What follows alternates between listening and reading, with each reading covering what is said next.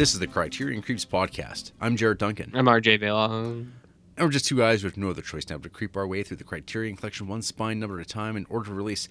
This week we're killing our friends and wearing our pet skins for hats as we watch spine 152 in the Criterion Collection, David Gordon Green's George Washington from 2000. But first, RJ, how are you this evening?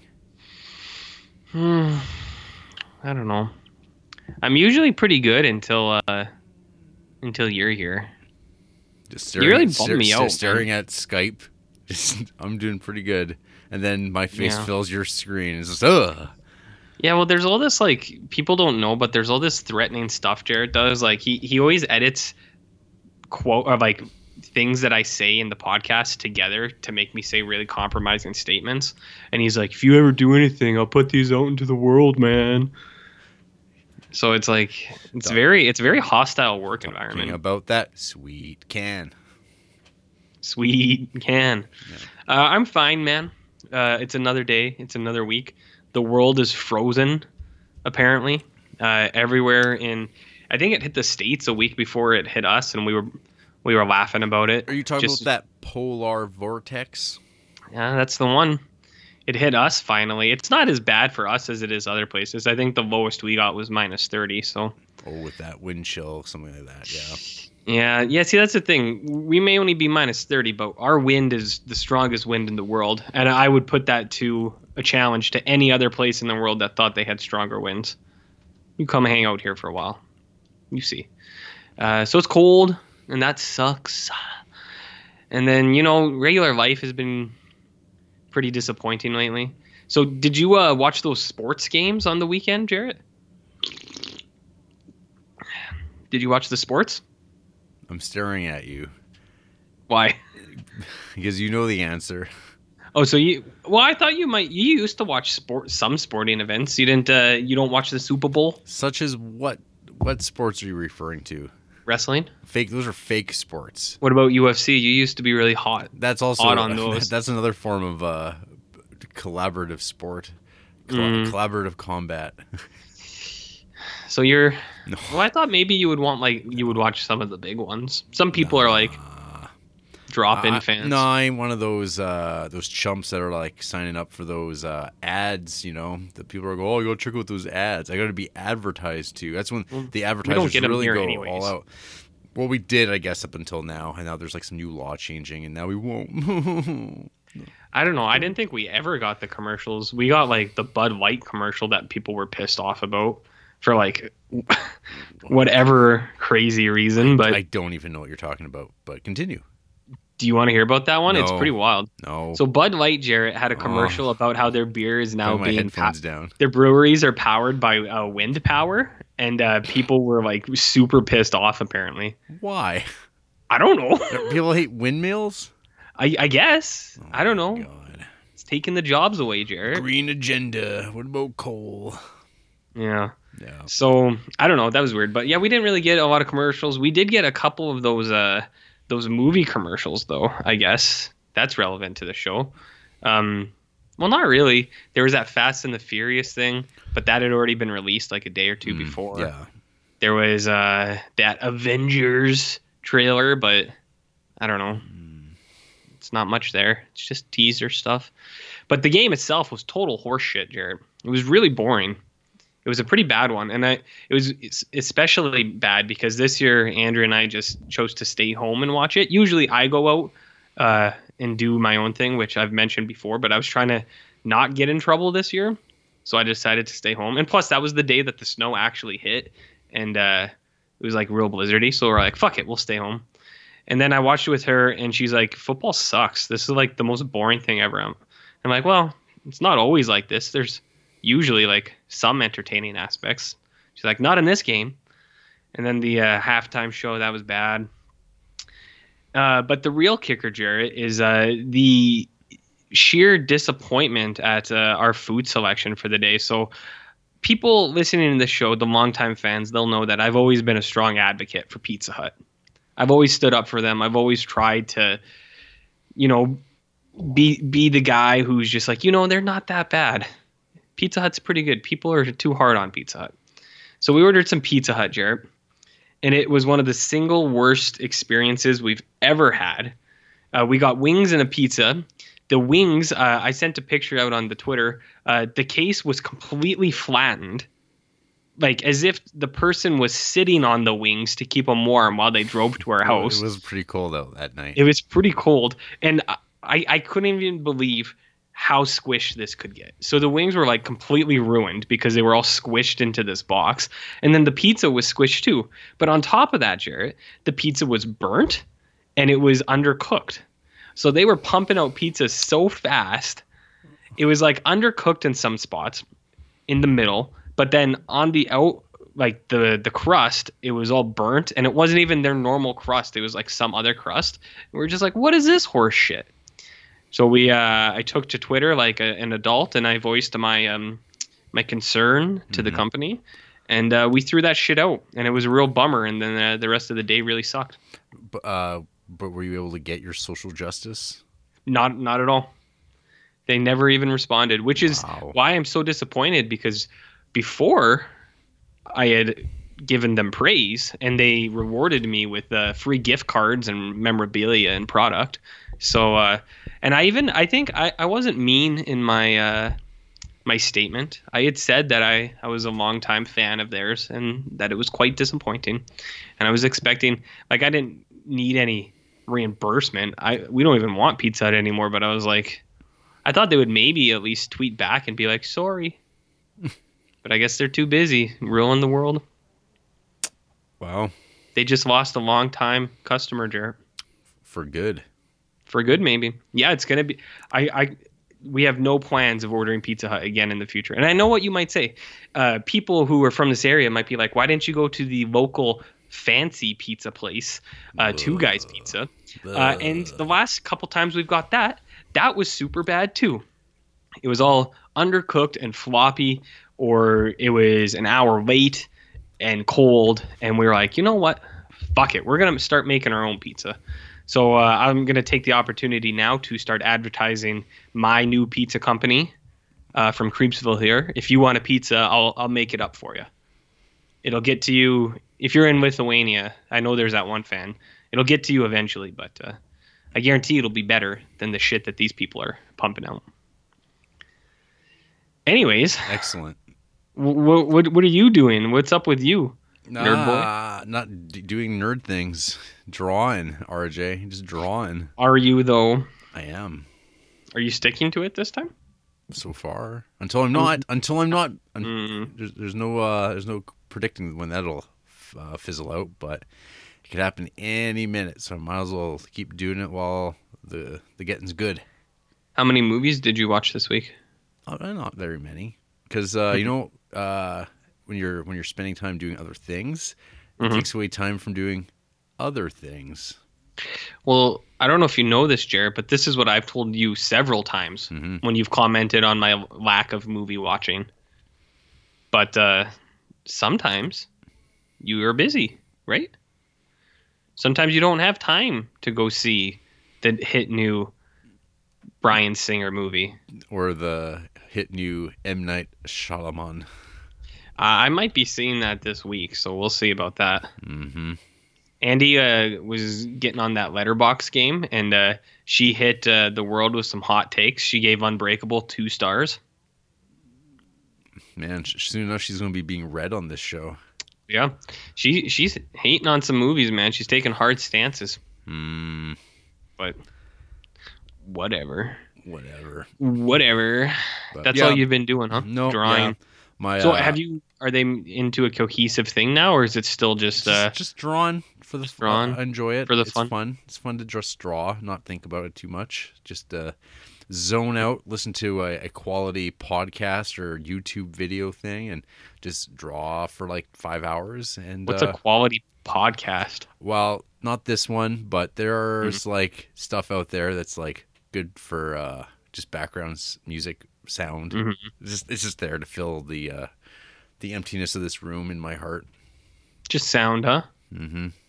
So once in a while, there's a factoid. A what? A factoid. You know, one of those. Kind? I don't know. I never know what they're going to be. I find it questionable that you're watching or listening to anything of quality. Actually, I will give a plug to one that I enjoy quite a bit. It's called Cartoonist Kayfabe. It's on YouTube. Mhm. It's done by two cartoonists, Jim Rugg and Ed Pisker. They are going through, this dates a person, I think, but Wizard Magazine, Mm. which was a thing. They're going through it in chronological order, which is a sort of a similar framework that some podcasts do. And yeah, they've done about a year's worth of it so far, and it's very interesting. They're digging through the long boxes. I love comics, so Mhm. so that's been good. But I know that Jim Rugg. He's pretty cool. yeah, it's a pretty talented fella, those Mhm. guys, and yeah, so that's been a good one. I like that one. But you know what, Mhm. RJ? As far What? as emails, fucking nothing. Nothing, huh? You know, I thought we were gonna get something maybe to follow up. everyone's too busy drawing too, I guess. Well, maybe that's fine. I know how to kill time. I mean, if people don't love us anymore, Yeah. and can't just offer us their support or friendship. Oh, hey, I had an update for you. I went to Frank's Slide, and I remember you were excited. Apparently, about 90 people died What in were you that. what were you doing at Frank's house? Frank's Slide. Yeah, what were you doing what were you doing on his slide? Um, Uh, uh, well, you asked me last week. You said, find out for me. And now I found out. About 90 people. was there little baby Frank? No, that's a made up thing that I think you made up. There was no baby pulled out. Well, there were babies pulled out of the rubble, but their names were like Hezekiah and Judadiah, Yeah. not Frank. The town was called Frank. Yeah. You nerd. But then there's like something I remember like the tale like there's baby Frank or something like that. There were babies that got pulled out of it. I actually saw some pretty fine Canadian filmmaking on this trip. There was a Frank Slide one, and then at a second venue, we got a different one. Baby, it's an untapped market right there. Is making these films for educational purposes. Did they play a Stompin' Tom's song about Frank Slide? I don't think so. Something like the night the mountain came down or something like that. Classic That Canadiana. The mountain came down. Yeah. You know, the indigenous folk called it the mountain that moved. And they were right. And they were right, because it moved back home. Like a sad bastard. See what happens when we don't have emails? Yeah, see folks, this is on This you. is your fault. Yeah. This is your fault, Got friends. Fucking people. Well, whatever. Well, RJ, I know a guy who went to the Super Bowl. I haven't had a chance to talk to them to find out if it was worth it, but Oh, God. it probably was because it was his team that won. He's a big Patriots fan, and he had pretty decent seats from what I gather. So No such thing as a Patriots fan. Well, that's embarrassing. I mean, yeah, it's cool to go and see. Last year would have been the last time they won. That would have been a cool one to see for him. But because there was an actual dramatic moment in it. You'll have to ask him about the halftime show and if the people in the stadium were as enraged as the people on the internet. Everyone had a lot of stuff to say about that show. Yeah, I saw glimmers of hot takes talking about nipples. And Maroon 5 being the new Nickelback. But it's like Maroon 5's always just been a bad band, right? Yep. Well, they were always bad. It's funny, though, because like Adam Levine is a total chud kind of guy. And apparently someone asked him about all that stuff. And he was like, they're just jealous because they wish they were as cool as I was. That's actually like a direct quote. Whatever. That sounds like something you'd say. Hey, I actually saw Janet Jackson's nipple on live TV. I was watching that as a little kid. Wow. And I was like, what is that? And look, what is that? What is that? Why is there a star around it? I'm still confused. So that is a double standard, and maybe he should be prosecuted. Maybe he should have his nipples cut off. Well, you said it. Hey, RJ. What? We're not watching that pigskin being thrown around for one last time. What you been creeping on this week? I got a few movies for you, Jarrett. I got a few things I can talk about. Which one do you want to hear about first? I don't know. You tell me about the Cremators. You want to hear about the Cremators, baby? So this is, I think I've mentioned before, Amazon Prime is like a total piece of shit for movies, but it does have a few, in Canada at least, it sucks real bad, but it does have a few hidden pockets of movies that appeal to me and my interests. And if you look up the poster for the Cremators, you're like, ooh, shit. I think you can tell why I'm interested in it. It's like a town that's on fire. There is a girl and her clothes are burning, and it's just fire everywhere. And here's what the poster says, Jarrett. From the sun come the fire people to incinerate all mankind, the Cremators. And then the slogan, great balls of fire, scorching, ravaging, engulfing.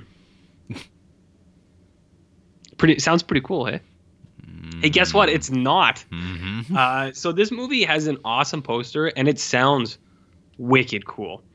This is a very strange movie. The short of it is it's super boring, and it's not interesting. But there's a lot more complicated stuff going on in this movie. So it starts, and there's like this beach bum hippie, and he's running on the shoreline, and it cuts from him to like shots of like animals, like jellyfish and stuff. And you're like, oh, is this where the inspiration for Birdman came from? How interesting. And then it'll cut to like the huge ball of fire in the sky, and you're like, that's kind of cool. And then it'll cut to the beach bum. And then eventually it gets to the point where this guy has a cat, and he's just holding it like from under the front two arms, and he's running on the beach, and he's just kind of like lifting it up in the air a little bit and then back down and then up in the air and back down. And this happens for like 5 minutes. And you're like, what is going on with this thing? And then it kind of like ends on a freeze frame of this guy looking at this cat on the beach. And then it's like the Cremators. And you're like, where it's pretty confusing because you're like, it's a good cold open, I guess. Let's keep going. So the plot of this movie, Jared, is there's this like geologist, smooth scientist guy who lives on the beach, and he's found these rocks that like glow. Friend of the show, Ryan Nagel, commented that he thought these were JO crystals. So some people out there might know what those are, and I can confirm that they are, and I'll explain that later. But they're these rocks that glow, and then you'll see him looking at these rocks, and then it'll cut to the ball of fire, and it'll be like, and you're like, oh, that's cool. I wonder where that is right now. But you never really see it do anything. A couple times, there's two parts in this movie. There's like a guy and a girl where the big fireball does come down, and it kind of just rolls over someone, and it just leaves ash behind. And I actually think that as an alien design, I think that's really cool. The idea of just like a big ball of fire, because I like the aliens that aren't humanoid, because I think those are a lot more interesting and harder to do well or make them cool. But you only see that thing twice in this movie, or 2 or 3 times in this movie, and that's kind of a huge bummer. But it takes out the geologist after he packages up these rocks to send to someone else.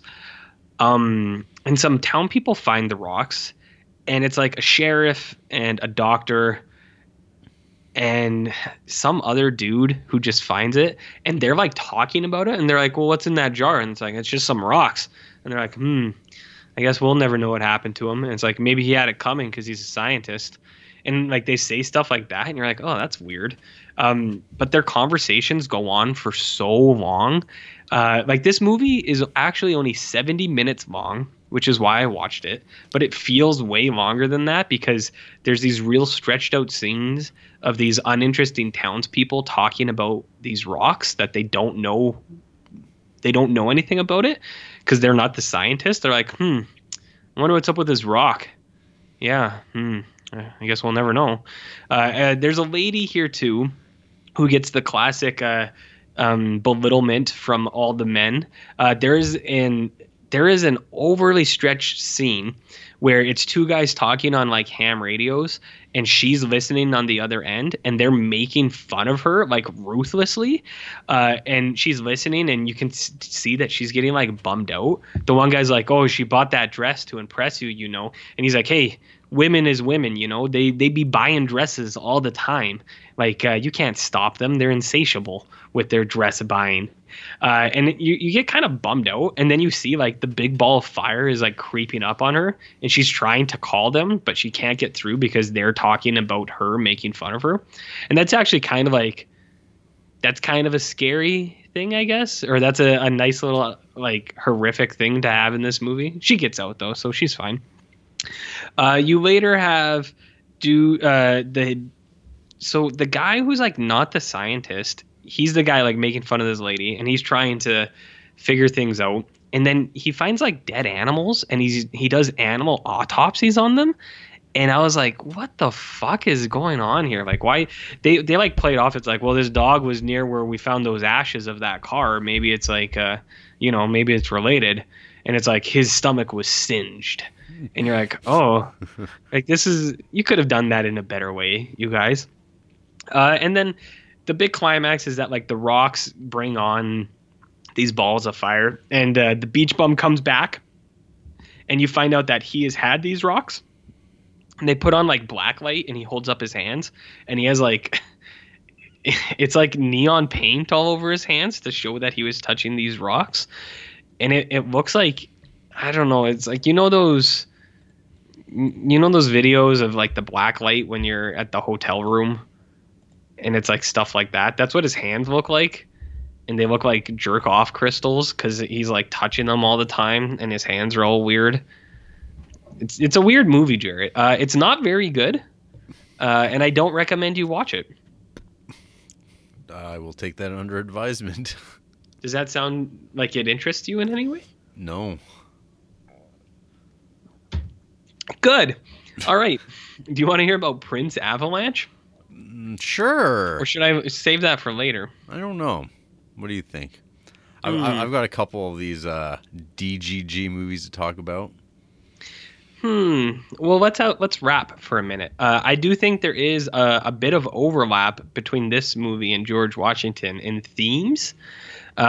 Just themes though. Like I could talk about the movie briefly here, and then I could bring it up again later if you want. I don't know. What do you think, Jarrett? Tell me about mid-90s. Mid-90s? All right. So mid-90s is that hit movie by Jonah Hill. You know Jonah Hill, Jarrett? I'm aware of him. You're aware of him? So this was his directorial debut, I think. This is an A24 film as well? This is an A24 film, correct. And this movie got a lot of buzz on the festival scene because people were like, hey, man, it's a pretty good movie for this dude who just made a movie for the first time. Who's also a really big Hollywood actor. Big actor, yeah. And it's, I think, like semi-biographical. I remember the big sell on this was that Jonah Hill just like hung out with Martin Scorsese a lot when he was planning this movie, and like just got a bunch of advice from him and all that. That's what he was talking about. Like during the Wolf of Wall Street? No, I guess it was after the Wolf of Wall Street. Scorsese, Big Marty actually hung out with Jonah Hill. Allegedly. So I remember going into this, that was like the thing that stuck out to me. I was like, that's a weird thing to comment. Is this like a Scorsese movie or something? Or is it just to lure people in? And I would say it's the latter on that. But so mid-90s is actually pretty good. I liked it. It follows basically young Jonah Hill. He is like a 12-year-old kid who's navigating the mid-90s, Jarrett. And he doesn't really, he's got an older brother that picks on him a lot, but he looks up to. He's got a single mom who works a lot, so she's not really home to be around him. And he doesn't really know where he fits in. And then he stumbles upon the skater scene and hip skater dudes. Oh, this is all like in, I think, like the Palo Alto area. Okay. It's in California. Okay. So he stumbles on the skater dudes, and they accept him into their group. You have a medley of guys. You have the kid who's just a little bit older than him, who's super poor. You have, and then you have a bunch of guys that are way older than him, like 17, 18. One of them has dreadlocks. He's kind of he's kind of like from a rich family, and he skateboards just for the hell of it to like kill time. And then you have the urban 17-year-old guy who talks about trying to get out of the ghetto because and he's trying to practice skateboarding so he has something to get out to, because he's not just killing time like the rich kid. But they all get along and they're all friends. So your main character, he starts hanging out with these kids. You see them laugh together, Jarrett. You see them cry together. You see them love together. But he starts getting into some serious shit. He's drinking malt liquor. He's smoking weed. He's doing Adderall. He's throwing his life away. You get some nice moments. I think one thing that they do well is they kind of paint that in a good picture. Not like substance abuse, but the influence of it. And then I guess like the people who are like immune to it, almost like the older skateboarding dude who he looks up to. He's kind of always like trying to tell him, he's like, what are you doing that for? He's like, you don't need to like drink and shit, because he's trying to get out. So he's like, he's telling the younger kids, he's like, you don't have to really do that. But I don't think it comes off in like a cheesy way where it's like, hey man, don't do drugs. I actually thought it played pretty well. So he's doing that, but then his mom finds out and his brother finds out. His brother is a spaz kid. Jarrett, do you know about spaz kids? I've heard you use that term many times. So what I would define as spaz kids, I'm not talking like, I know in England, I think spaz has some kind of super derogatory weight to it or something. But here in our part of the world, we would refer to spaz kids as the ones who would get very easily like upset about something. So it'd be like you would flick their ear and they would like freak out and like punch a wall and then like leave, and you'd be like, oh, why'd that kid spaz out on me? Maybe that is derogatory. I don't know. Well, you flicked them in the ear. Well, I just use that as an example. It would also be something like, you'd be like, can I use your stapler? And you'd be like, oh, it's out of staples. And then they'd be like, oh, and they'd like flip a chair. There you go. Yeah. So his brother's like a spaz kid, and at any opportunity, his brother like beats him up. Played by Lucas Hedges or whatever that guy's name is. The guy who was in like 9 Oscar movies last year. So he's being told to like stay away from those friends, but he doesn't, and he continues to hang out with them. And then things get a little worse, but then you see kind of the interplay for other people. Anyways, that's what that movie's about. I actually think it's pretty good. I don't think it's not an amazing movie. I think maybe if you were like a young teenager and you kind of didn't really feel like you were fitting in, this movie might really speak to you. And it does have like a lot of nostalgic bits. I don't feel like it ever gets to the pandering. Like, it's not like Stranger Things, I think, where it's a little too heavy at sometimes. There is a lot of it though. Like, he's wearing Beavis and Butthead shirts. He's playing Super Nintendo all the time. There's like Ninja Turtle stuff all over. So it is there, but I didn't think it was too bad. One thing that I think this movie does really well, actually, though, is the relationship between the main kid and his older brother. I related to that a lot, where it's kind of like, I think the opening scene in this movie is actually probably like the best scene in the movie, where you see like the older brother beat up the little one, and then it kind of cuts to the next day, and it's the older brother leaving for something, and he's like, stay out of my room. But as soon as he's gone, the little brother like sneaks into the room, and he's kind of like, he like idolizes his older brother, and he's just like looking at all his stuff and like wowed by it. He's like, look at all this cool stuff. Like, he's like, my older brother is the coolest guy, Jarrett. I know you're smiling, but you don't have an older brother. It's a brother thing, okay? No. I was wondering, like, have you told Louis how you feel? Hey, shut up, okay? This is a universal thing that younger brothers, I think, idolize their older brothers, okay? Okay. Most of the time. All right? Settle down. But anyways, I think on the flip of that, I think they show a lot of good things too, where it's like the older brother beating the shit out of the little brother and just like running away, because that's what it is too. So I think like the sibling dynamic, I think he nails that really well. And then the other thing that I think is kind of cool is, so when we were watching this, Andy was doing some. She likes to see what movies are about, like not movies, but like the people. So she was just reading like Jonah Hill's Wikipedia while we were watching this thing, and she's looked it up before because she's mentioned. I don't know if you know this, Jarrett, but when Jonah Hill was when he was younger, he was in a car accident, and his arm was hanging out the window of the car, and the car flipped onto the side his arm was hanging out, and his arm was dragged across the street with the weight of the vehicle on top of it, and they almost had to like amputate his arm, which is like insane to think about, that he still has an arm. Could you imagine that? Like the weight of the vehicle. Anyways, there's artifacts of that in this movie as well. Like he that doesn't happen, but the one thing that I think is really interesting is it's kind of like a loose story of him, because he was actually from a rich family, but when he was a teenager, his mom got diagnosed with cancer, and then he acted out where he became like a skater and did drugs and alcohol a lot. And then he got into the car accident, and apparently that kind of turned him around. So the cool thing about this movie is like that Andrea pointed out actually is, and it's not anything groundbreaking. Like this is what people who make movies are. They each one of the characters in his like skateboarding group is kind of has one of his attributes of him, but they're full-bodied versions of that, if that makes sense. So I think like filmmakers or creators, writers, artists, they put a little bit of themselves into like their characters or their stories. And so this one's kind of cool because it's just like the group of kids he hangs out with. Like one of the kids is the rich kid, and that was kind of him. One of the kids is like the kid who doesn't fit in, and that was part of him too. One of the kids is this, and then that, and so on and so forth. Like I said, it's not like the most groundbreaking thing, but I think he does it well. So mid 90s, I think it's a good movie. I think you would like it.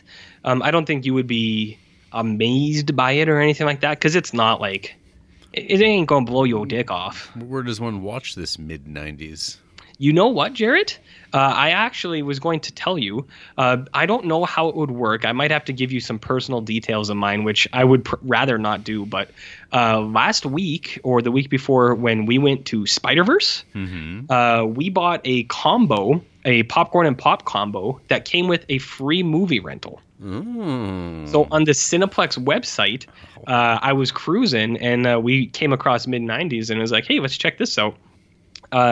I brought it up because I was like, that might fit in with the George Washington Creep of the Week, which I actually, we watched George Washington the night before, and then we watched mid 90s, and Andrew's like, so what's up with you watching all these movies about teenagers coming of age or like growing up? And I was like, well, I didn't do it intentionally, but there is some parallels. Anyways, if you wanted to watch mid 90s, I could maybe give you my details, but you would have to watch it within the next 24 hours because the rental, I got it yesterday, like around this time, and I think it's only good for 48 hours. Oh, it'll come to Netflix in its time.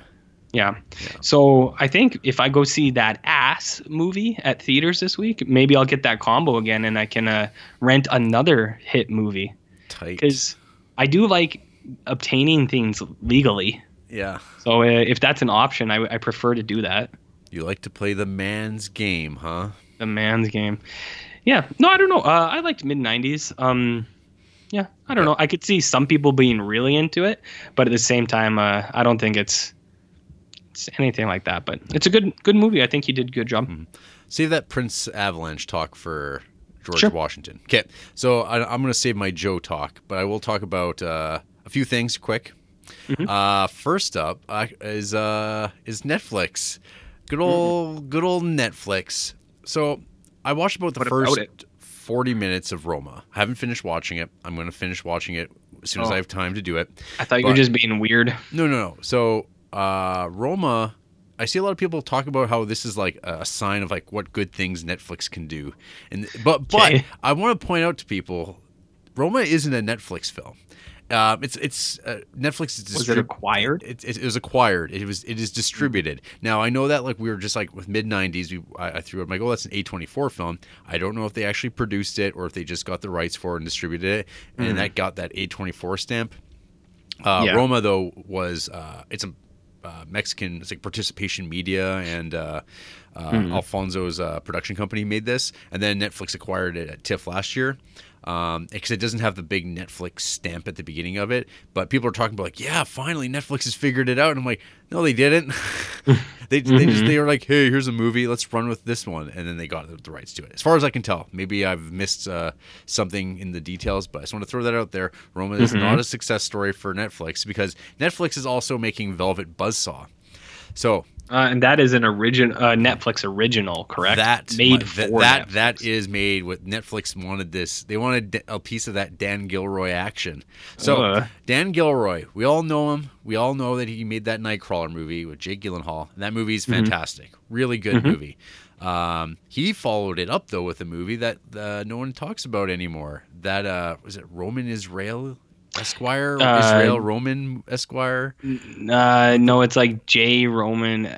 Yeah, exactly. Jesus, what is that? That movie with Denzel Washington. That's Dan Gilroy's follow-up to Nightcrawler, and no one seems to even know that. So Roman J. Israel Esquire. I just remember last year when Denzel got nominated for it, everyone was like, "Wait a minute, what is Roman J. Israel Esquire, and why is Denzel Washington nominated for this movie? Where did this come from?" Yeah.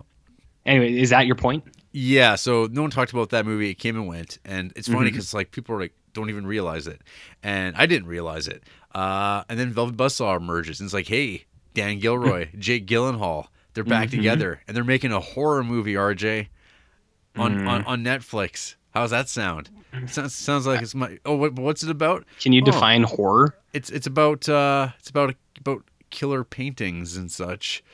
That sounds weird. So this is a movie that is a satire, which is one of my favorite words that doesn't get used and abused and like misused constantly, because this is a satire of the art world, RJ. But it's also it also does horror. I watched 25 minutes of this. That was tough. That was a very tough watch. I had Chanel watch it. I'm like, you tell me how far you get into this. She lasted about 10 minutes, which is about when I had the feeling about turning this thing off, because this movie sucks. It is like the biggest offense to it. Okay, number one, the opening credits are something right out of a TV show, a Netflix TV show. It doesn't feel like a movie. It doesn't feel cinematic at all. It starts in a Miami art fair. So there's something about Miami light that just like, I think of Dexter, and I'm just like, oh.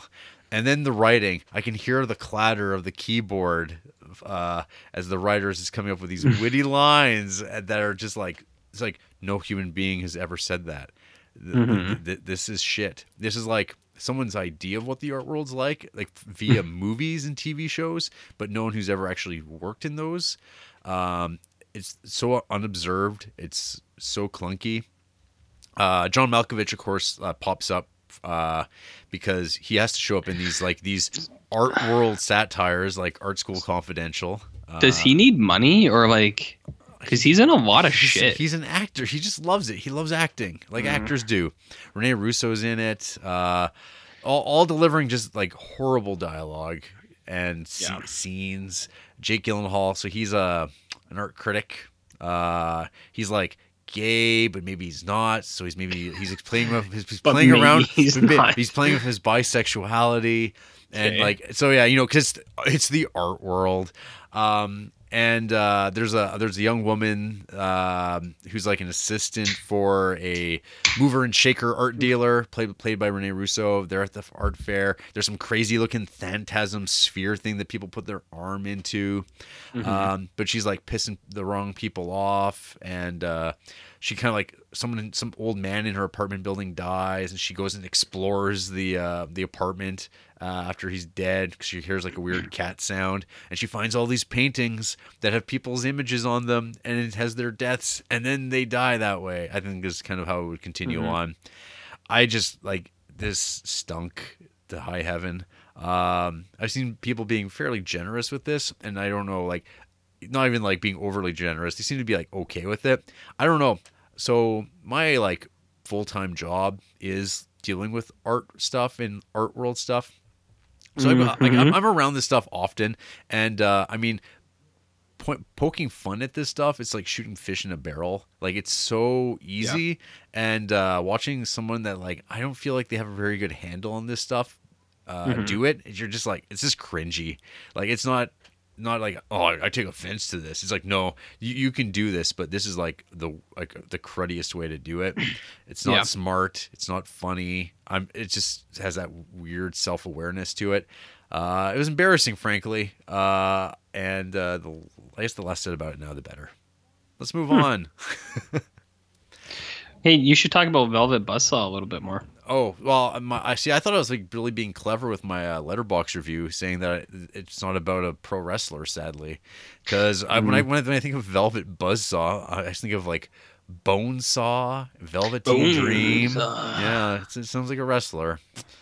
But Well, that's too bad. yeah. Hey, you didn't mention what's your take on Roma? I want a definitive Oh well, take right like I now said, on whether okay. it's good or not. Well, 40 minutes so in. 40 minutes in, Alfonso Cuarón he shot this one himself, I Hmm. guess, and you can tell that he is not this as good of a cinematographer as people he's worked with before. Mm. I remember people like bitching about how P.T. Anderson shot Phantom Thread himself, Yeah. and I thought that was like I wouldn't even thought about it because that movie's really well done. This movie's Hmm. not badly shot or anything like that, but it's black and white, and I feel like I look at a lot of black and white images and stuff like that, and there's something to be said about contemporary stuff. Never looks quite as good Hmm. as it should, but there's these moments like where it's like it feels like it's losing me. And then like there's these Hmm. little things that happen all of a sudden, like these manifestations, and you're like really like, whoa, that was really good. And then it kind of goes lulls back down, and you're like, okay, I see what this is about. Yeah. I don't know about that, but then it goes oh really good, and then it kind of simmers back down. So I'm like kind of curious because this movie's 2 hours and 15 minutes. Hmm. So I've got a ways away to go. So I'll give you a follow up next week. You should. I should, I shall. Okay. So the one movie I will talk out of the David Gordon Greens that I watched this week, Hmm. Pineapple Express. Oh, I had never seen this movie. fun. I had never seen this movie before. I know it has some of your favorite actors in it. Yeah, I'll get there. Okay. So this has been on my radar for a long time. Hmm. I remember the trailer being like pretty good. Like Hmm. it's got that MIA song. And it was Paper done. Planes. Yep, it's done very well. Hmm. But pot humor is one of those things that I don't know. I don't really care about it. Hmm. So I was always like, Seth Rogen, James Franco. There's all these little signs. And Danny McBride, I've never been in love with Danny McBride. So I I was, think the context for him really changes things. Like he's good in some stuff, and some yeah, stuff you're like, to Danny McBride for this. yeah. So Yeah. yeah, so this was like, I think this movie kind of was talked about at the time in the context of like David Gordon Green kind of going outside of like a movie like a George Washington or like All the Hmm. Real Girls. Other movies we'll be talking about. Where it's like, oh, he's like this like somber Terrence Malick kind of guy, and now he's doing this like goddamn pothead huge like stoner comedy, Hmm. but it's like a crime movie, and it's like kind of like, huh, no one saw that coming, and then he did it, and I don't know. I was pretty ready to turn this off about 5 minutes in when my all-time Nice. favorite comedian Bill Hader opens things up. He's only in like 2 minutes of this. Exactly, Tops. but man, Hmm. I was like, man, if this is the writing we're getting for the rest of this shit, I'm done. Like Hmm. this sucks because it's like black and white because it's the 50s and they're doing some military research on like the effects of marijuana on like Hmm. on people. And the jokes come in. Oh, look, pot makes you do crazy things, and it's like, yeah, you know what? It doesn't really work this way. Hmm. This is stupid, but people who are like really into pot and like wear like leaves on their clothes and like walk around Hmm. in their pajamas and like have Deadpool backpacks. They're like, it's so true, and I'm like, no, it's not. It isn't like this at all. But yeah, so that was like right off the bad footing right there. Then you get like this like big old Seth Rogen driving around scene, him smoking up, and you see him doing his job. It doesn't really mean anything where he's like handing out subpoenas to people because it's like Weirdo America. And then you get introduced to his drug dealer, played by James Franco. And I will always say I am a defender of James Franco. I think he's extremely underrated. I think he's very talented. He says and does some silly things, but who doesn't? And but I think on the whole, though, he's got a lot of upside, and people just like to shit on him because he's better than them. Wow. Yeah. What James Franco movies are you gonna watch now this week? None. Oh, you're not gonna watch that movie he made about that Faulkner book? Was it like the Wrath and the Fury or whatever that? Sound and the Fury. The Sound and the Fury. Didn't he make that? Well, yeah, he got into his literary phase. I did watch Child of God, his Cormac McCarthy film. Ooh. I want that the actual like idea of that story and the actual book itself are really interesting, and he just made a very uninteresting film about that. But hey, then he made Disaster Artist, which is okay. Which is pretty good. Pretty good movie. So anyway, Pineapple Express, things go haywire. Seth Rogen sees a drug deal, or actually not a drug deal. He sees a murder go down, and just hijinks ensue. Danny McBride shows up. He's rocking that mullet, and I guess like Eastbound and Down came out at this around the same time as this. Yep. Yeah. So because this is what David Gordon Green like spent a lot of time doing, was directing Eastbound and Down episodes, working with his boy Danny McBride, which of course climaxes into their working together on Halloween. Of course. Yeah. Which you didn't watch. No, I didn't. That's okay. I can fill in that gap for you. Yeah, you did it already. So yeah, Pineapple Express was fine. It's like it's no MacGruber, which I think is like probably one of my favorite dumb comedies of the last 10 years of this vein. It'd be like that or Step Brothers. I think. Isn't Bill Hader in MacGruber? I'm just making baseless claims here. He might very well be, but it's got Will in it, Will Forte, and it's got WWE superstars. Yeah, I like that. I like that MacGruber. You like that MacGruber. Yeah, and Pineapple Express was at the end of the day just like, it was fine. It held my attention, and it was okay. It was okay. But that's about it. That's all I'm going to say. I'll talk about Joe later. You're gonna let that one linger, hey?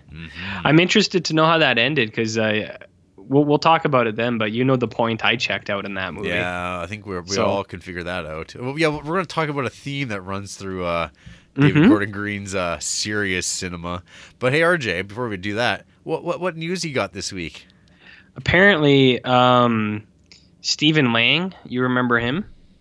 Apparently, Stephen Lang knows how Avatar 5 is going to end. Avatar 5? Apparently, he's doing press for Avatar now, and he's talking about Avatar 5. Which makes me wonder, what happened to 2 through 4, and how are these still a thing that's going to be happening? You know, a couple weeks ago, Corey and I, we were talking about the Avatar movies. Like, when are those actually coming out? And I'm like, I don't know. There hasn't been a trailer or anything. I thought at one point they were going to be like sometime in the last few years, and they'd do both movies in the same year. Nothing at all. But I did see the other day an Edmonton man was displaying his Avatar tattoos that cover his whole body. Wow. I don't know what you call those types. Avatars? I don't know. Could you repeat that? I didn't quite hear that. I think you did, RJ. Oh, okay. Well, I hope someone out there recording this can edit that into something else. It's being recorded currently. So anyway, yeah. There are people who are like, there were stories about people being depressed. Like they were like diagnosing it, like as people are like, I want to go back to Pandora.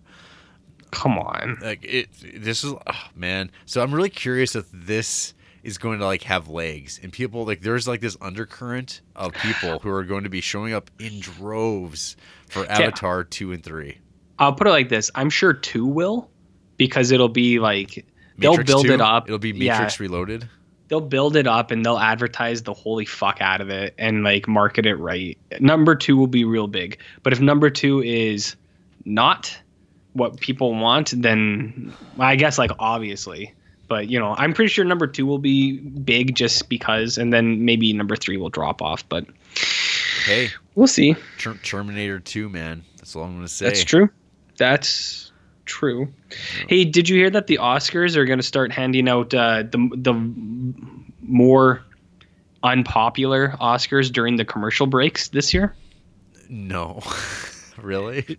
Yep. So apparently, I don't know, things for like sound editing and costume will just go out during the commercial break. That's like such fucking bullshit. That's going to solve It their is what problems. yeah, yeah. We don't care. We actually know that no one cares about these things, so we're just gonna run it through. It's just whatever. Who gives a fuck about them? Yeah. Good point, Jarrett. I stand with you on that one. Yeah. Fuck that shit. Yeah. All I'm gonna say is I guess I hope Roma wins, so I don't have to watch Green Book. Black Panther. Yeah. Yeah. Yeah. Well, you never know. Bohemian Rhapsody could win. Oh man, there's like that story floating around last week that I guess like even though Bryan Singer got fired, he's got points on the movie, and he stands to make like $40 million off of that movie. Of course, it's like all good. It goes to the legal defense fund. Yeah, I guess. Hey, RJ, What? they've renewed Simpsons for a 31st and 32nd season. Well, it's about time. I know. We've all wanted that for so long. We have been clamoring for the further installments of The Simpsons. Well, I guess it kind of fits in with how I don't know what kind of people want more avatars, but I don't even know who's watching The Simpsons anymore. I've been checked out for so long, like, Simpletons. Possibly, Jarrett. Possibly. Yeah. So this is what happens when we have no emails. The other day when you messaged me about some guy in the hallway you overheard talking about like how it's really sad when TV shows they watch get canceled. Did you happen to know what they were talking about? No, I didn't hear it for that long, but I thought it was so funny because he was like, how did he phrase it? He's like, well, it just sucks, when they cancel a show. Like, it really meant a lot, or it really spoke to me. It was just so fucking dope, man. And I was like, wait a minute. But the build up to how he was talking, I was like, maybe this guy's talking about like a good show. And then it was just like so dope. It was so rad. And then he like walked away, and I was like, whoa. Like, what could he have been talking about? He was talking about Deadwood. He was talking about the forthcoming Deadwood movie. I doubt it, but I'll give him the benefit of the doubt on that one. He could have been. How about that, RJ? That Deadwood movie, huh? I don't care. I never watched Deadwood. Oh man.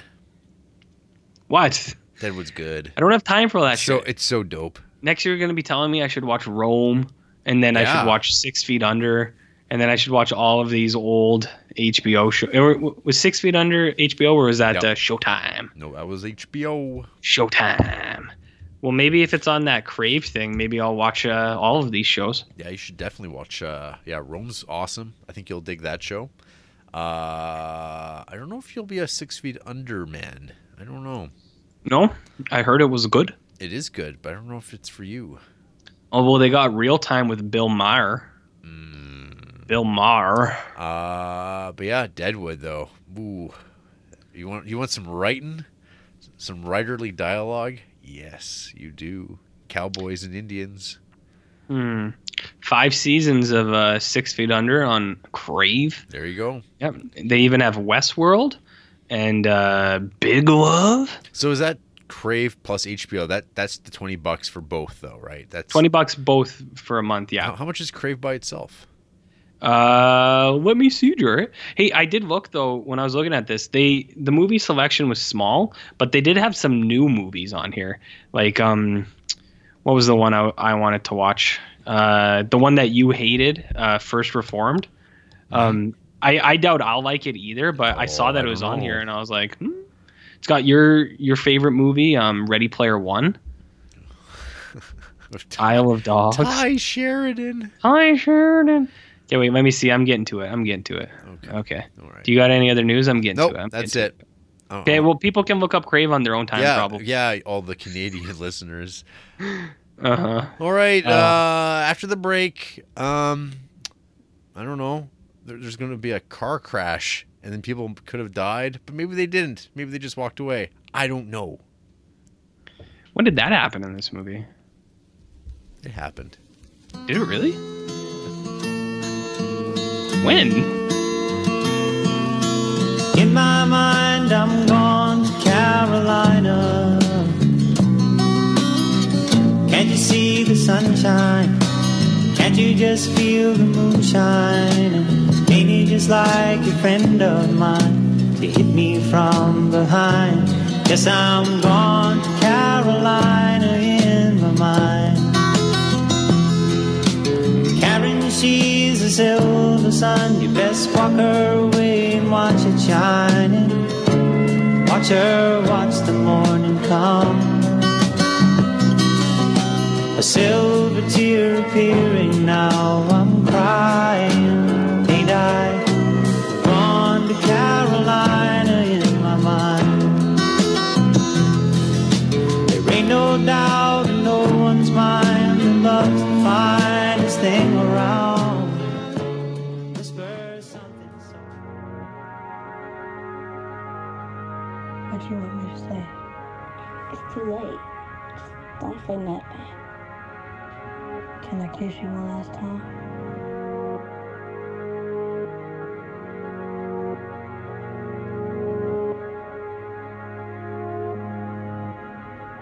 My friend George said that he was gonna live to be 100 years old. He said that he was gonna be the president of the United States. I wanted to see him lead a parade and wave a flag on the 4th of July. Everyone thought he was crazy but me.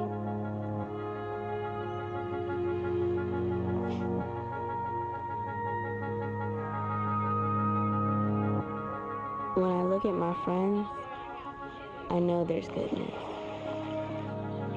I can look at their feet, or when I hold their hands, I pretend I can see the bones inside. Your son is a hero, Mrs. Richardson.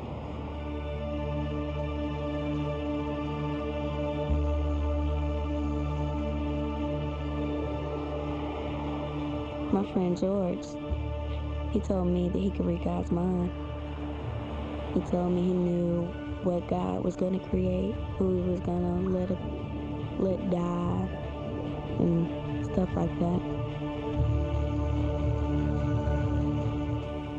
And we're back. This is the Criterion Creeps podcast, and tonight we're talking about George Washington from the year 2000, directed by David Gordon Green. The film's tagline, "Down this twisted road, please watch over my soul and lift me up so gently so as not to touch the ground." Okay. And the synopsis for the film from Letterboxd. Set in the landscape of a rural southern town, George Washington is a stunning portrait of how a group of young kids come to grips with a hard world of choices and consequences. During an innocent game in an abandoned amusement park, a member of the group dies. Narrated by one of the children, the film follows the kids as they struggle to balance their own ambitions and relationships against a tragic lie. So, RJ, this is a movie that's been floating around in my radar for, 15 years. And it's one of those movies that I didn't really know what it was about. Up until this week, I'd only ever watched one David Gordon Green movie, and that was the film Undertow, which was kind of like a Southern Gothic movie, like crime thing. I don't really remember too much about it. There seemed to be a little bit of interest and buzz in it at the time, but that's about it. And then he went on to do Eastbound and Down and Pineapple Express, which was much to the surprise of of his fans. And then Your Highness. Yeah, and then he threw a Your Highness in there as well. That adored film from all reports. And then he's kind of settled back into making movies like George Washington, your Prince Avalanches, your Joes, your Halloweens for Blumhouse. But yeah, I just I don't know. he's just nothing he's made has really stood out to me. And I actually thought for some reason George Washington, based on the DVD art for this, I thought it was like a documentary about like kids. Like I didn't really think about it much beyond that, other than hey, there's a bunch of documentaries coming out like right after this film in the Criterion list. It must be a documentary too, but it's not. It's a fictional film. So now that I've seen this movie, this George Washington, I can say this is maybe one of the biggest disappointments for me. Nice. I don't know what I was expecting with this movie. Like I said, at the time, I remember when this movie came out. It came out the same year as Traffic. This movie was on a lot of those same lists, and this was like that window of time when Criterion was kind of getting these like new releases and like putting them under their banner, giving them that spine number, which is like kind of like a stamp of approval. And I was like, every time I'd read this movie's description on paper, I was always kind of like, nah, I don't know. Nothing about this drew me in about it. So I mean, it was like, hey, what a great time to finally watch it in this chronology. And yeah, watching this movie, I don't know why this movie's in the collection per se. Maybe at the time people were really banking on David Gordon Green being the fresh, hot young voice that was going to like bring cinema together. But all I kind of saw was like this Terrence Malick kind of knockoff movie that like I guess came out in a time when like Terrence Malick films were like in short like appearance. Like Thin Red Line had come out like a few years earlier, and in between that it was like 25 years. So maybe it's like this idea of like, hey, this is a great lyrical way to make movies about life. But yeah, I don't know. Beyond like the obvious like really pretty cinematography, I guess, the Tom Moore cinematography, I wasn't feeling this movie at all. Good. Yeah, I don't know. Thinking back on the story, what it is, how it's told, what it does, it's a lot of like non-professional actors kind of being told to do scenes, and a lot of times they're just literally standing in the frame, talking to one another, doing their scenes, and there's like, I don't know, there's nothing much to it, and some of the acting is just like kind of bad, but boy, is it nice to look at times. What about Mark Brandanowitz? Did you think he was acting good? Sure. Paul Schneider. Do you know who I'm talking about? No. The guy who's on the moped shirtless? No. From Parks. You brought up his name like a week or two ago. You did, not me. In this movie? Yeah, you don't know Mark Brandanowitz? No. Paul Schneider? Is it Schneider or is it Schneider? Paul Schneider. Schneider. How Did This Get Made podcast? No, he's in like all your favorite movies. He's in like Assassination of Jesse James. He's in your favorite movie, The Daughter. He's in David Gordon Green's other movie, All the Real Girls. Who are you? You just bring shit up and then you forget? Did I? You did. Did I? You did, not me. I don't know. Anyway, someone can maybe elaborate because I have no memory of what this is. Anyway, I saw like one review like on Letterboxd as I was kind of like boredly watching this movie, making a comment that like they thought the best part was actually like when the female characters were on the screen, and I was like, yeah, there's like these scenes where it's like a bunch of the girls are like kind of just like doing their hair and kind of like hanging out and just talking, and that part's like, yeah, that's pretty genuine, that's like pretty real. But the entire time I watched this movie, RJ, I was just thinking I could be watching Gummo instead, and because Gummo is like, it's I don't know. Gummo is like rural horror in like this like weird genuine way, and I use that like loosely because I don't know how genuine Harmony Korine is as a person. I would say not, but I don't know. I feel like he has a better grasp of this stuff, or at least presents the material of like a Trash Humpers or a Spring Breakers, of like people I don't want to spend any time with, but he presents it in like a really interesting way. And like I'm like, I felt like with George Washington, it's not like I didn't want to spend time with him. I just was like completely indifferent to what was going on. So yeah, you follow the story of like there's this. Who's the voiceover narration of this? Like, who's the actual kid? Which kid Mark is it? Brandano. It's the lady, Yeah. like the girl kid. I can't. Right. So you have the Days of Heaven female narrator, check. Talking over events, over shots of North Carolina. Yeah. And kids in train tracks, lots of that sort of stuff, and people, just scenes of people talking and chatting, and like you just be like, man, this life's pretty like there. I don't know. It doesn't feel like my childhood. I don't know. I thought you would have related to this, to be honest. In so many ways. No, Yeah. I don't know, man. I was like busy like in my bedroom drawing comics on the floor and stuff like that. And Weren't you a Northside kid? I thought you would have been hanging out by the rail tracks and I was like. Even then, I was like, I don't know, looking at like Marvel trading cards and reading comics and stuff like that. I was a real nerd. Big nerd. Yeah. I was a nerd kid. I don't know. I wasn't hanging out in abandoned amusement parks, getting into shoving matches with my helmet because my brain cranium's soft. Your skull wasn't fused. When that got brought up, we thought it was a sick burn. We were like, oh, tight. And then when it actually came back, Andrew was just like, oh, wait a minute. She's like, that's a plot point in this movie? She's like, that's where they're going with this? I was like, I guess. I don't know. Yeah, so this feels like one of those really underwhelming comics graphic novels. One of those top shelf productions, those things that like get kind of critical praise because they're mature and they are not genre things, but at the same time you read them and you completely forget about them after the fact because it's just like it doesn't do anything. That's kind of what David Gordon Green films kind of feel like to me for the most part, based on the stuff I've seen now. But yeah, I don't know.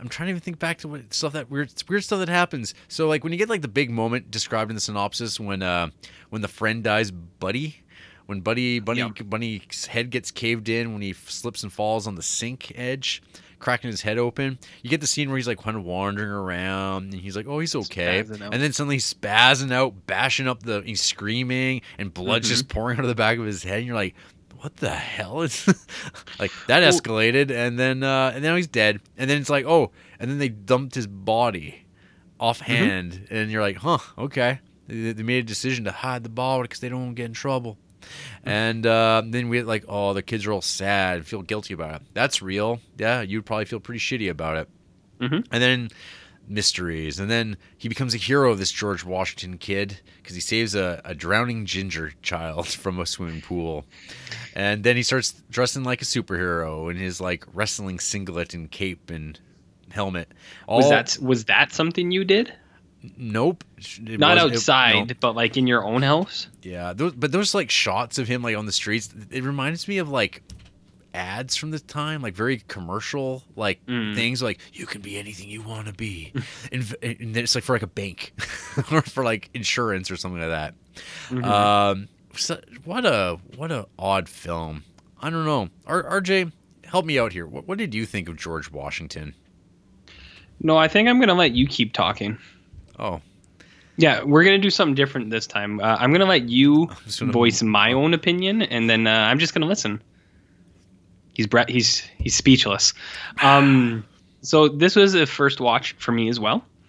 I've heard of this George Washington many times. Mostly not because of the cover. Like the cover I recognized, but the shot of the kids in the car transporting the dead body with the alligator mask on.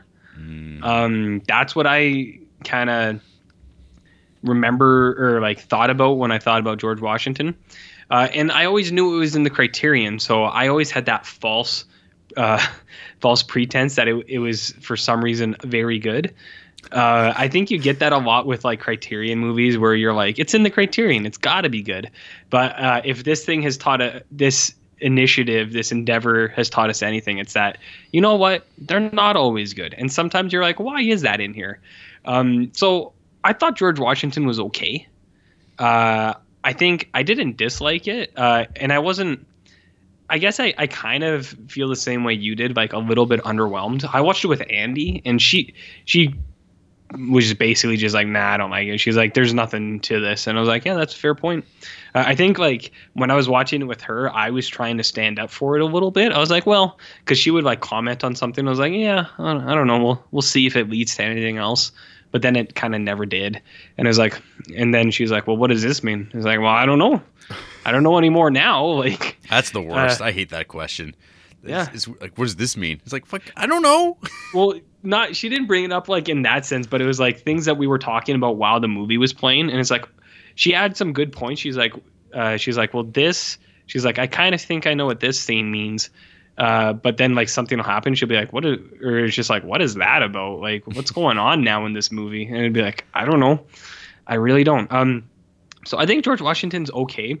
I think it starts really strong. And then I think about a third of the way through the movie, it is where we both got lost on it a little bit. So I actually like the start quite a bit, where it's kind of like how you said Harmony Korine and the Gummos and the kids, I heard, gets brought up with connected to this movie a lot. Julian Donkey Boy. Yeah.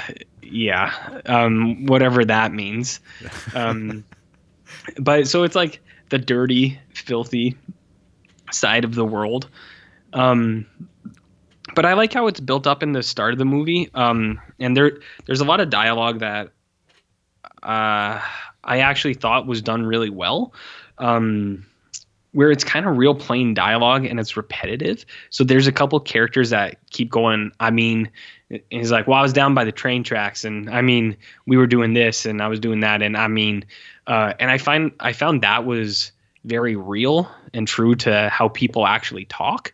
Because I don't know if you've ever listened to any of this podcast, but what I found in some segments, if I've ever listened, I'm very conscious of where you say like, where you say and where you have those like filler words. Mm-hmm. And once you notice it, then it's really hard not to notice it when you're listening to someone talk. Mm-hmm. So anyone listening to this podcast now will just be completely aware of all the likes, and those things that we do. But I kind of liked it in the dialogue at the start of this movie. And it's kind of how you were saying that a lot of the people aren't really actors. They're just talking to each other. And I thought that built that up a little bit more, was that dialogue where they're using those things. So I like that. I liked that at the start, but then I think it gets lost. Like later, there's really like deep, insightful dialogue from these gutter kids. The blonde girl who doesn't say anything the whole movie, she's having that like bonding thing with the older kid. Mm-hmm.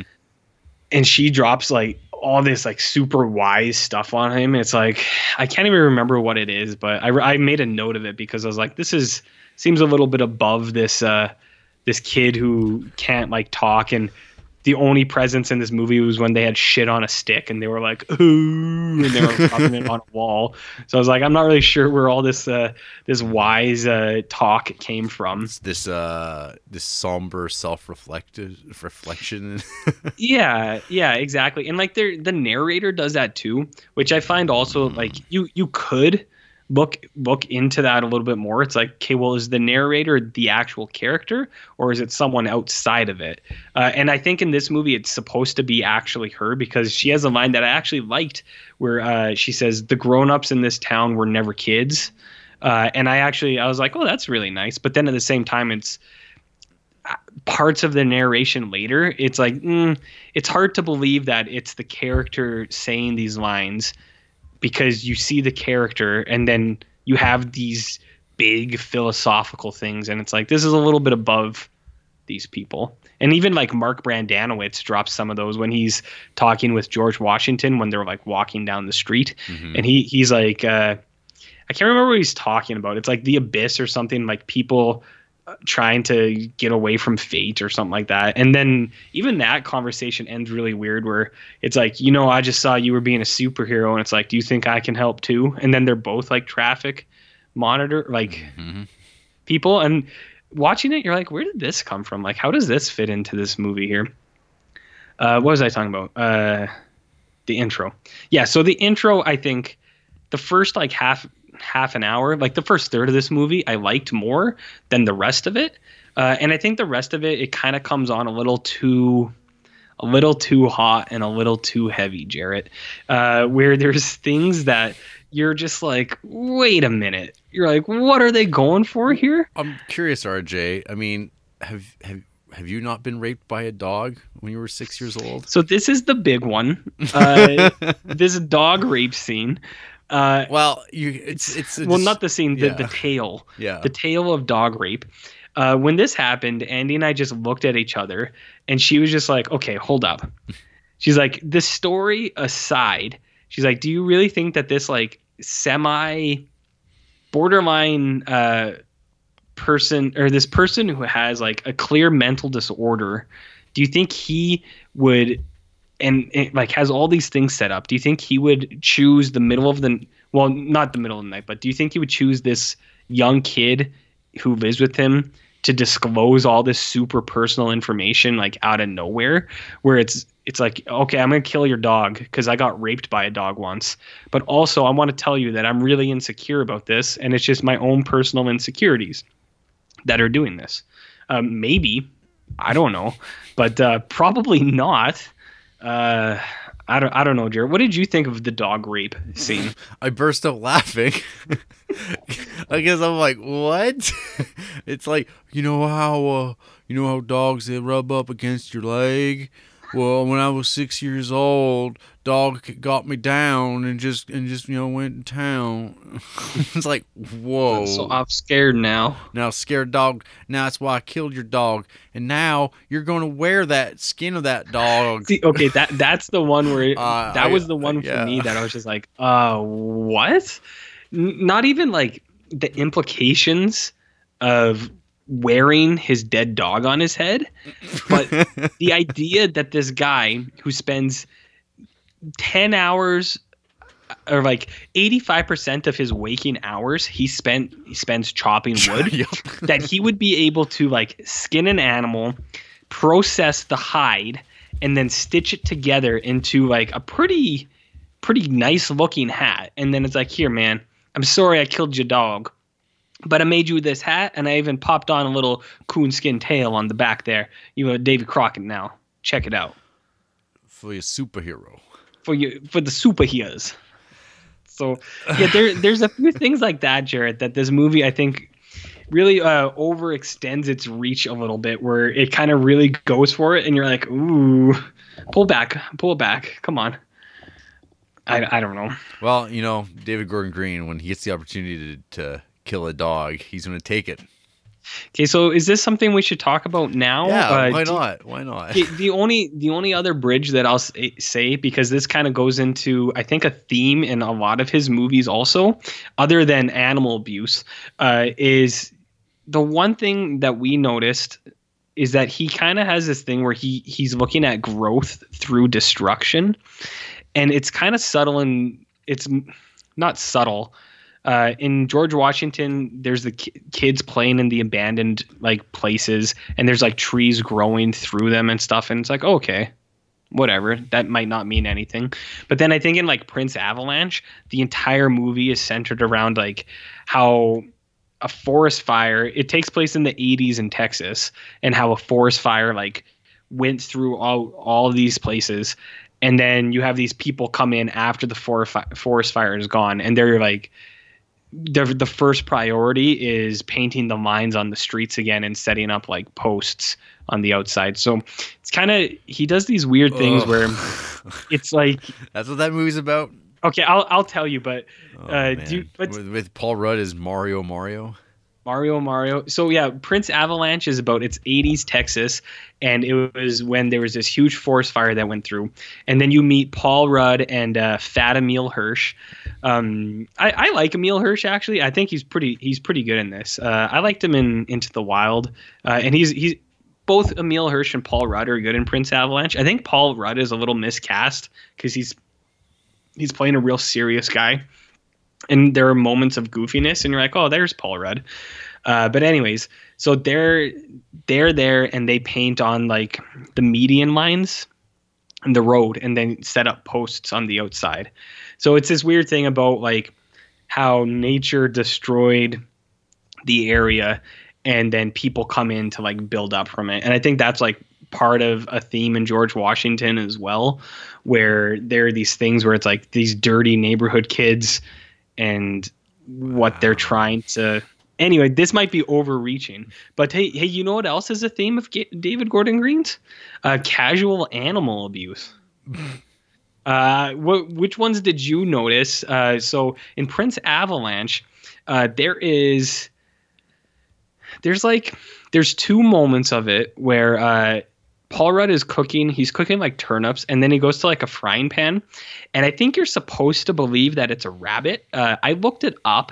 And in the credits, it says that it was a rabbit, but it's like a skinned animal in a frying pan, and he flips it over, and it is 100% a cat.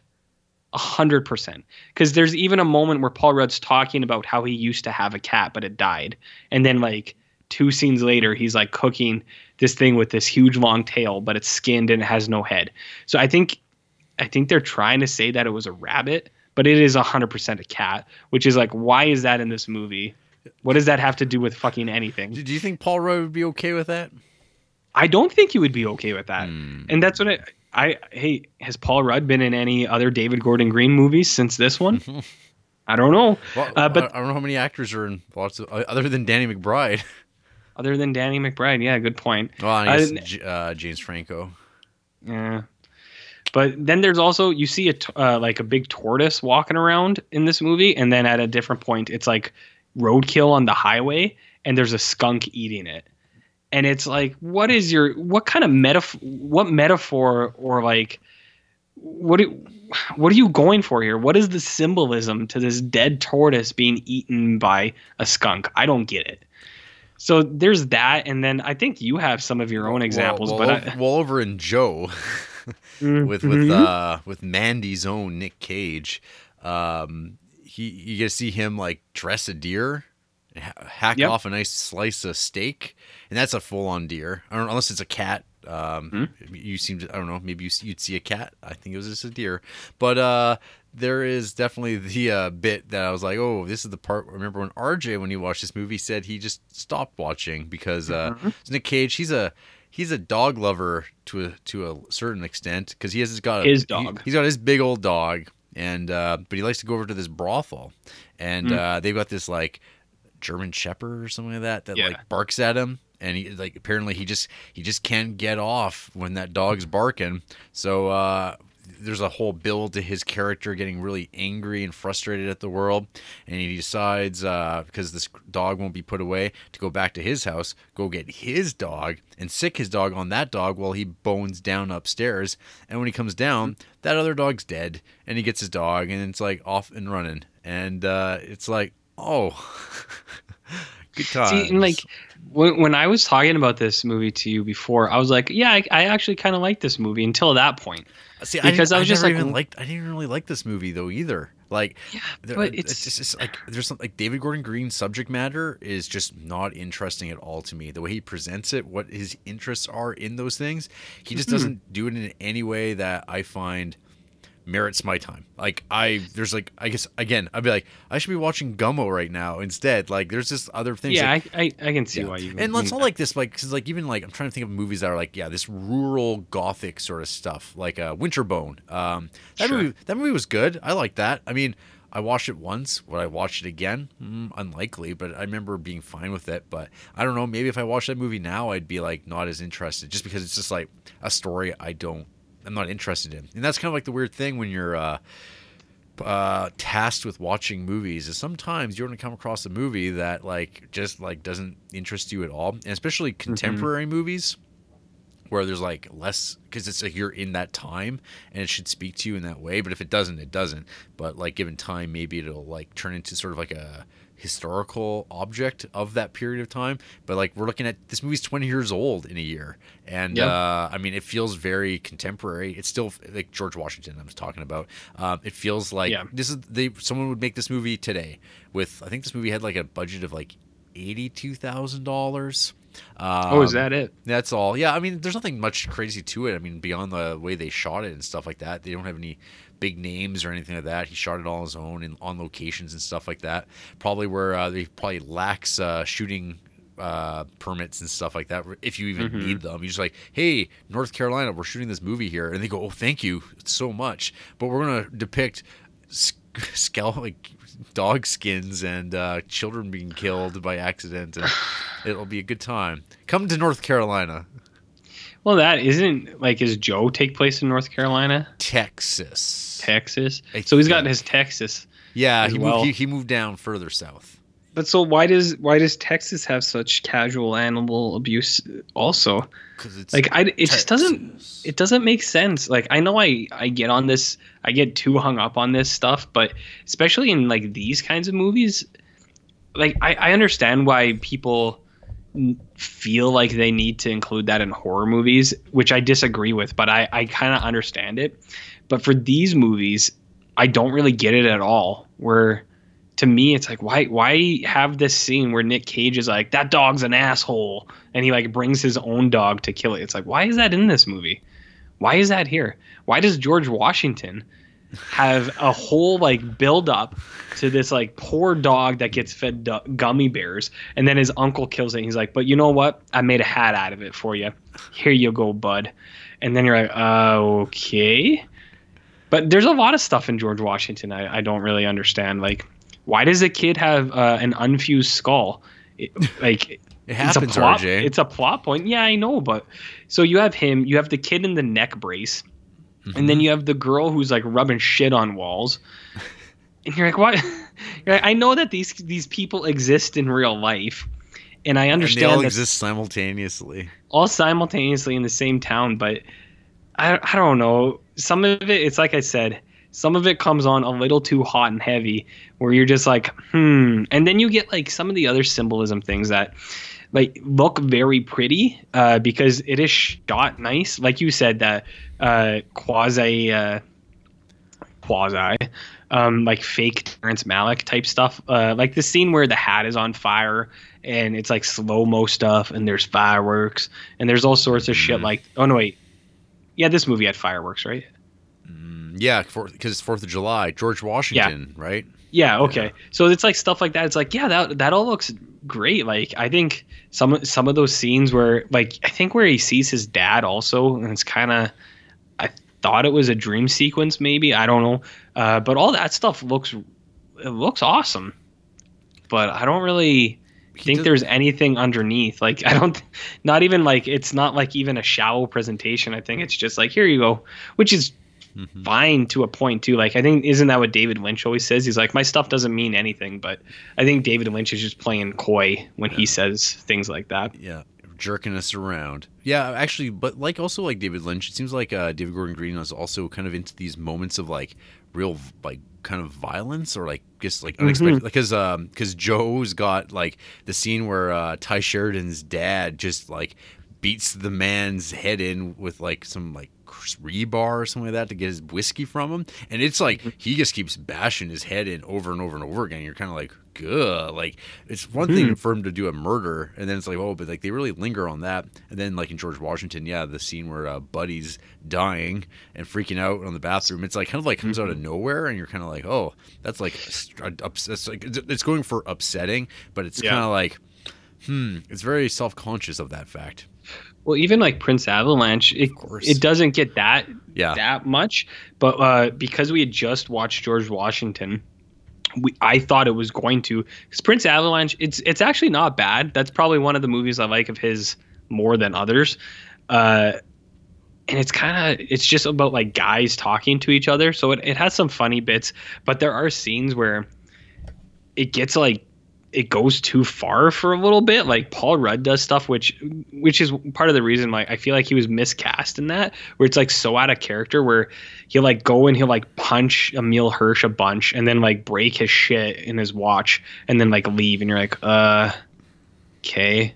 Or there's like a scene where he's chasing him with like a wrench through the woods, and I was like, oh shit, I was like, I bet he throws that thing and it cracks open Emile Hirsch's head, because that's the kind of stuff that David Gordon Green likes to like throw into his movies for whatever reason.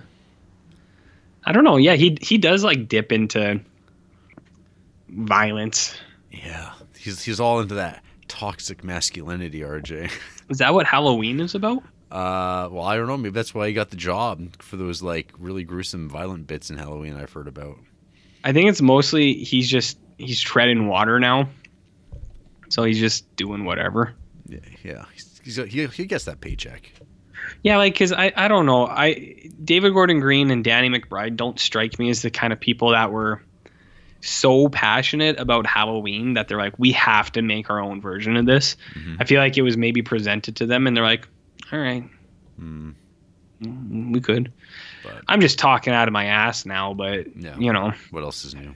yeah, exactly. Yeah. What else is But yeah, so this kind of like seals the deal for me as far as like not really ever wanting to watch a David Gordon Green movie again because it's just not for me.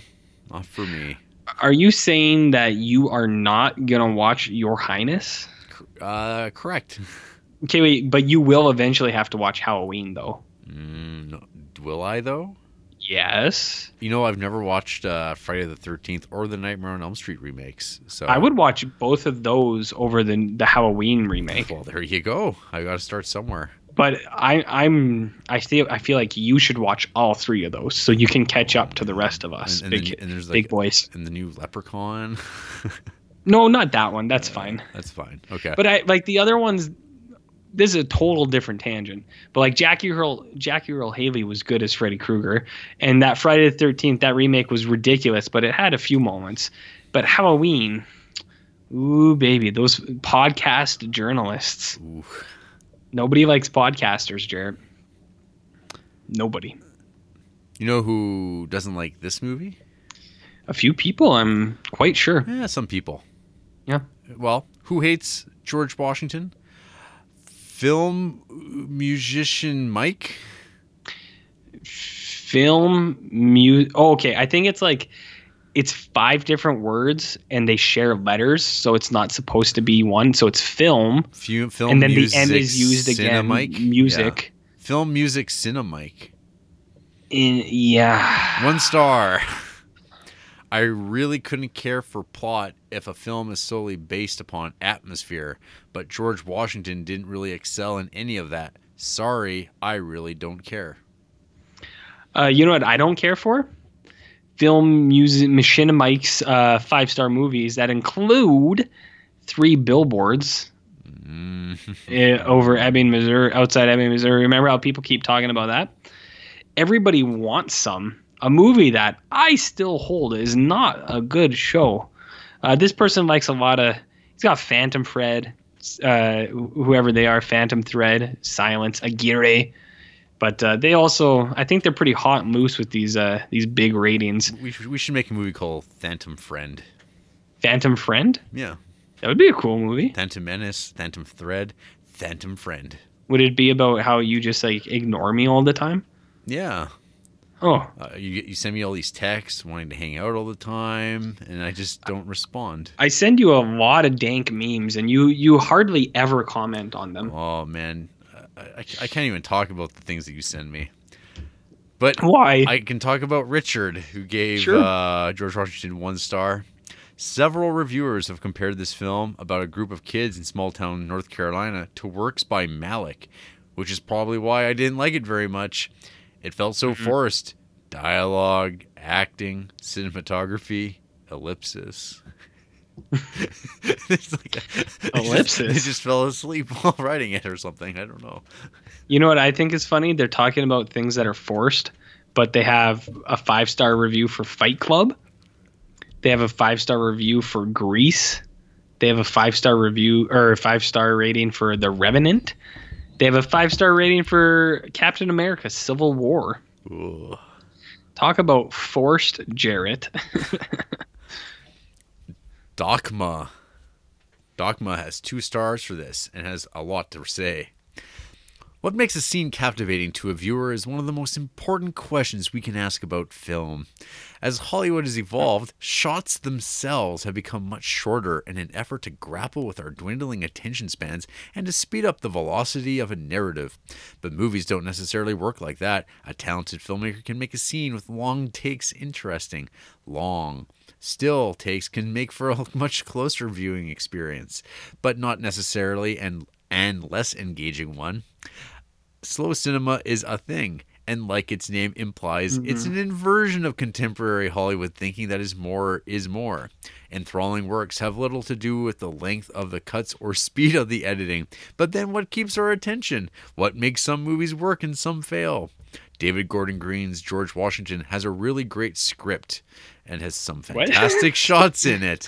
But both the directing and acting keep from being an above average film. It is by no means slow cinema, but it is a slower paced movie.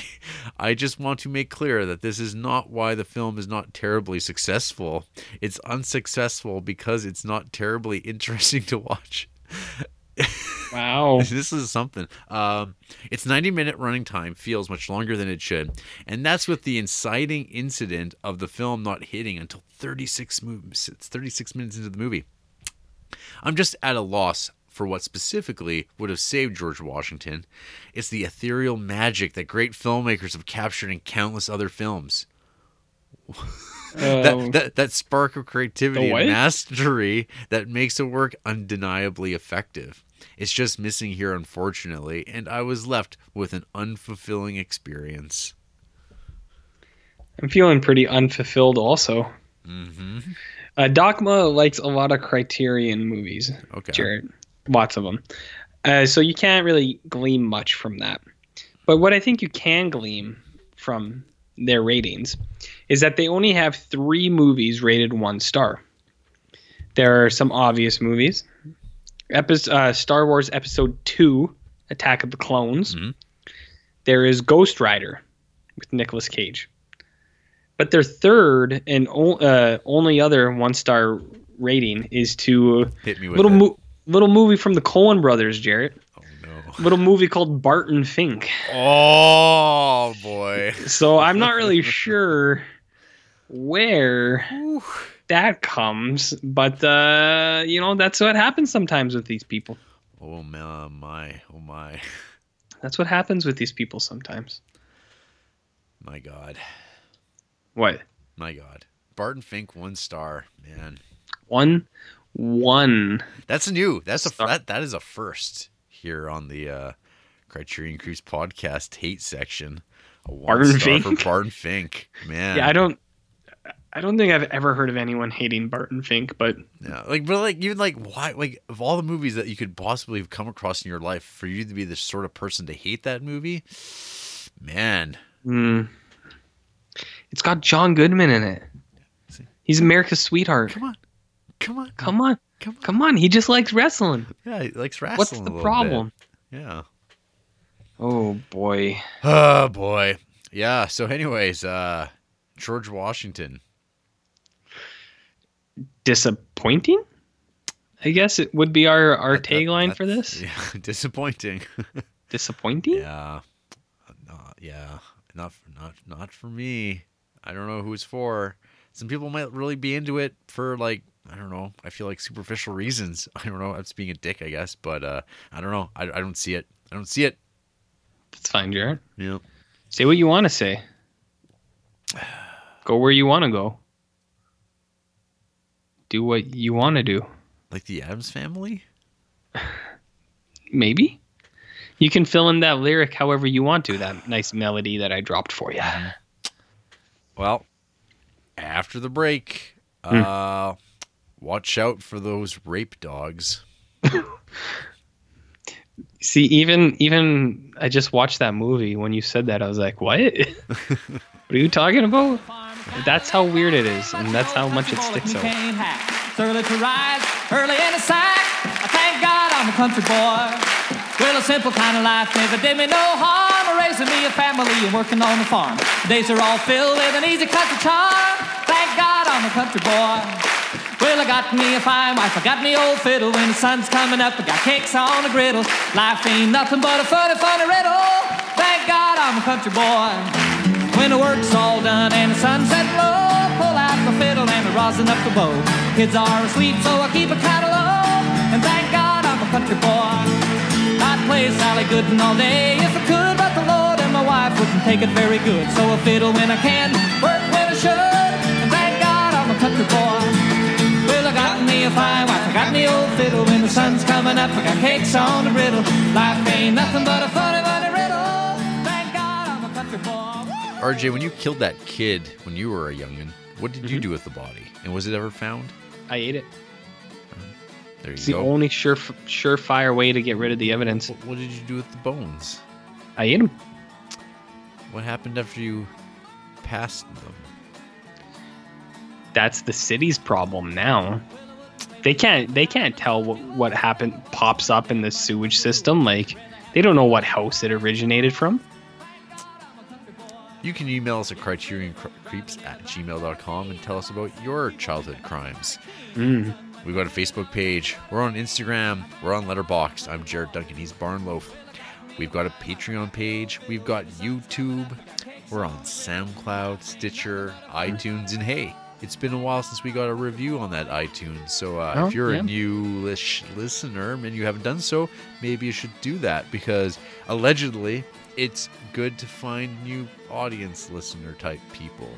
Allegedly. That is what matters most, and that is every podcast I've ever listened to always says that. So it must be true. Next week, RJ, Spine 153. We got Barbara Schroeder coming to give us a documentary film, General Idi Amin Dada, a self-portrait from 1974. Who is Barbara Schroeder? Director of Creep Pick Barfly, Single White Female, and some other crap. And then some legitimate Criterion movies we'll watch one day. But this is the first one of his that we'll be Is watching. Barfly in the collection? It is sadly not yet. Yet being the key word there, right? Yeah. But Well, we're going to Africa, boy. to where? Idi Amin country. Do you know anything about this? Nope, not at all. Okay. I'm not going to look into it either. Well, I've seen this a couple times. A couple times, he says. It's going to be a treat. All right. Yeah. Well, whatever. It's about a great man, RJ. A great man. Sure. Whatever. Yeah.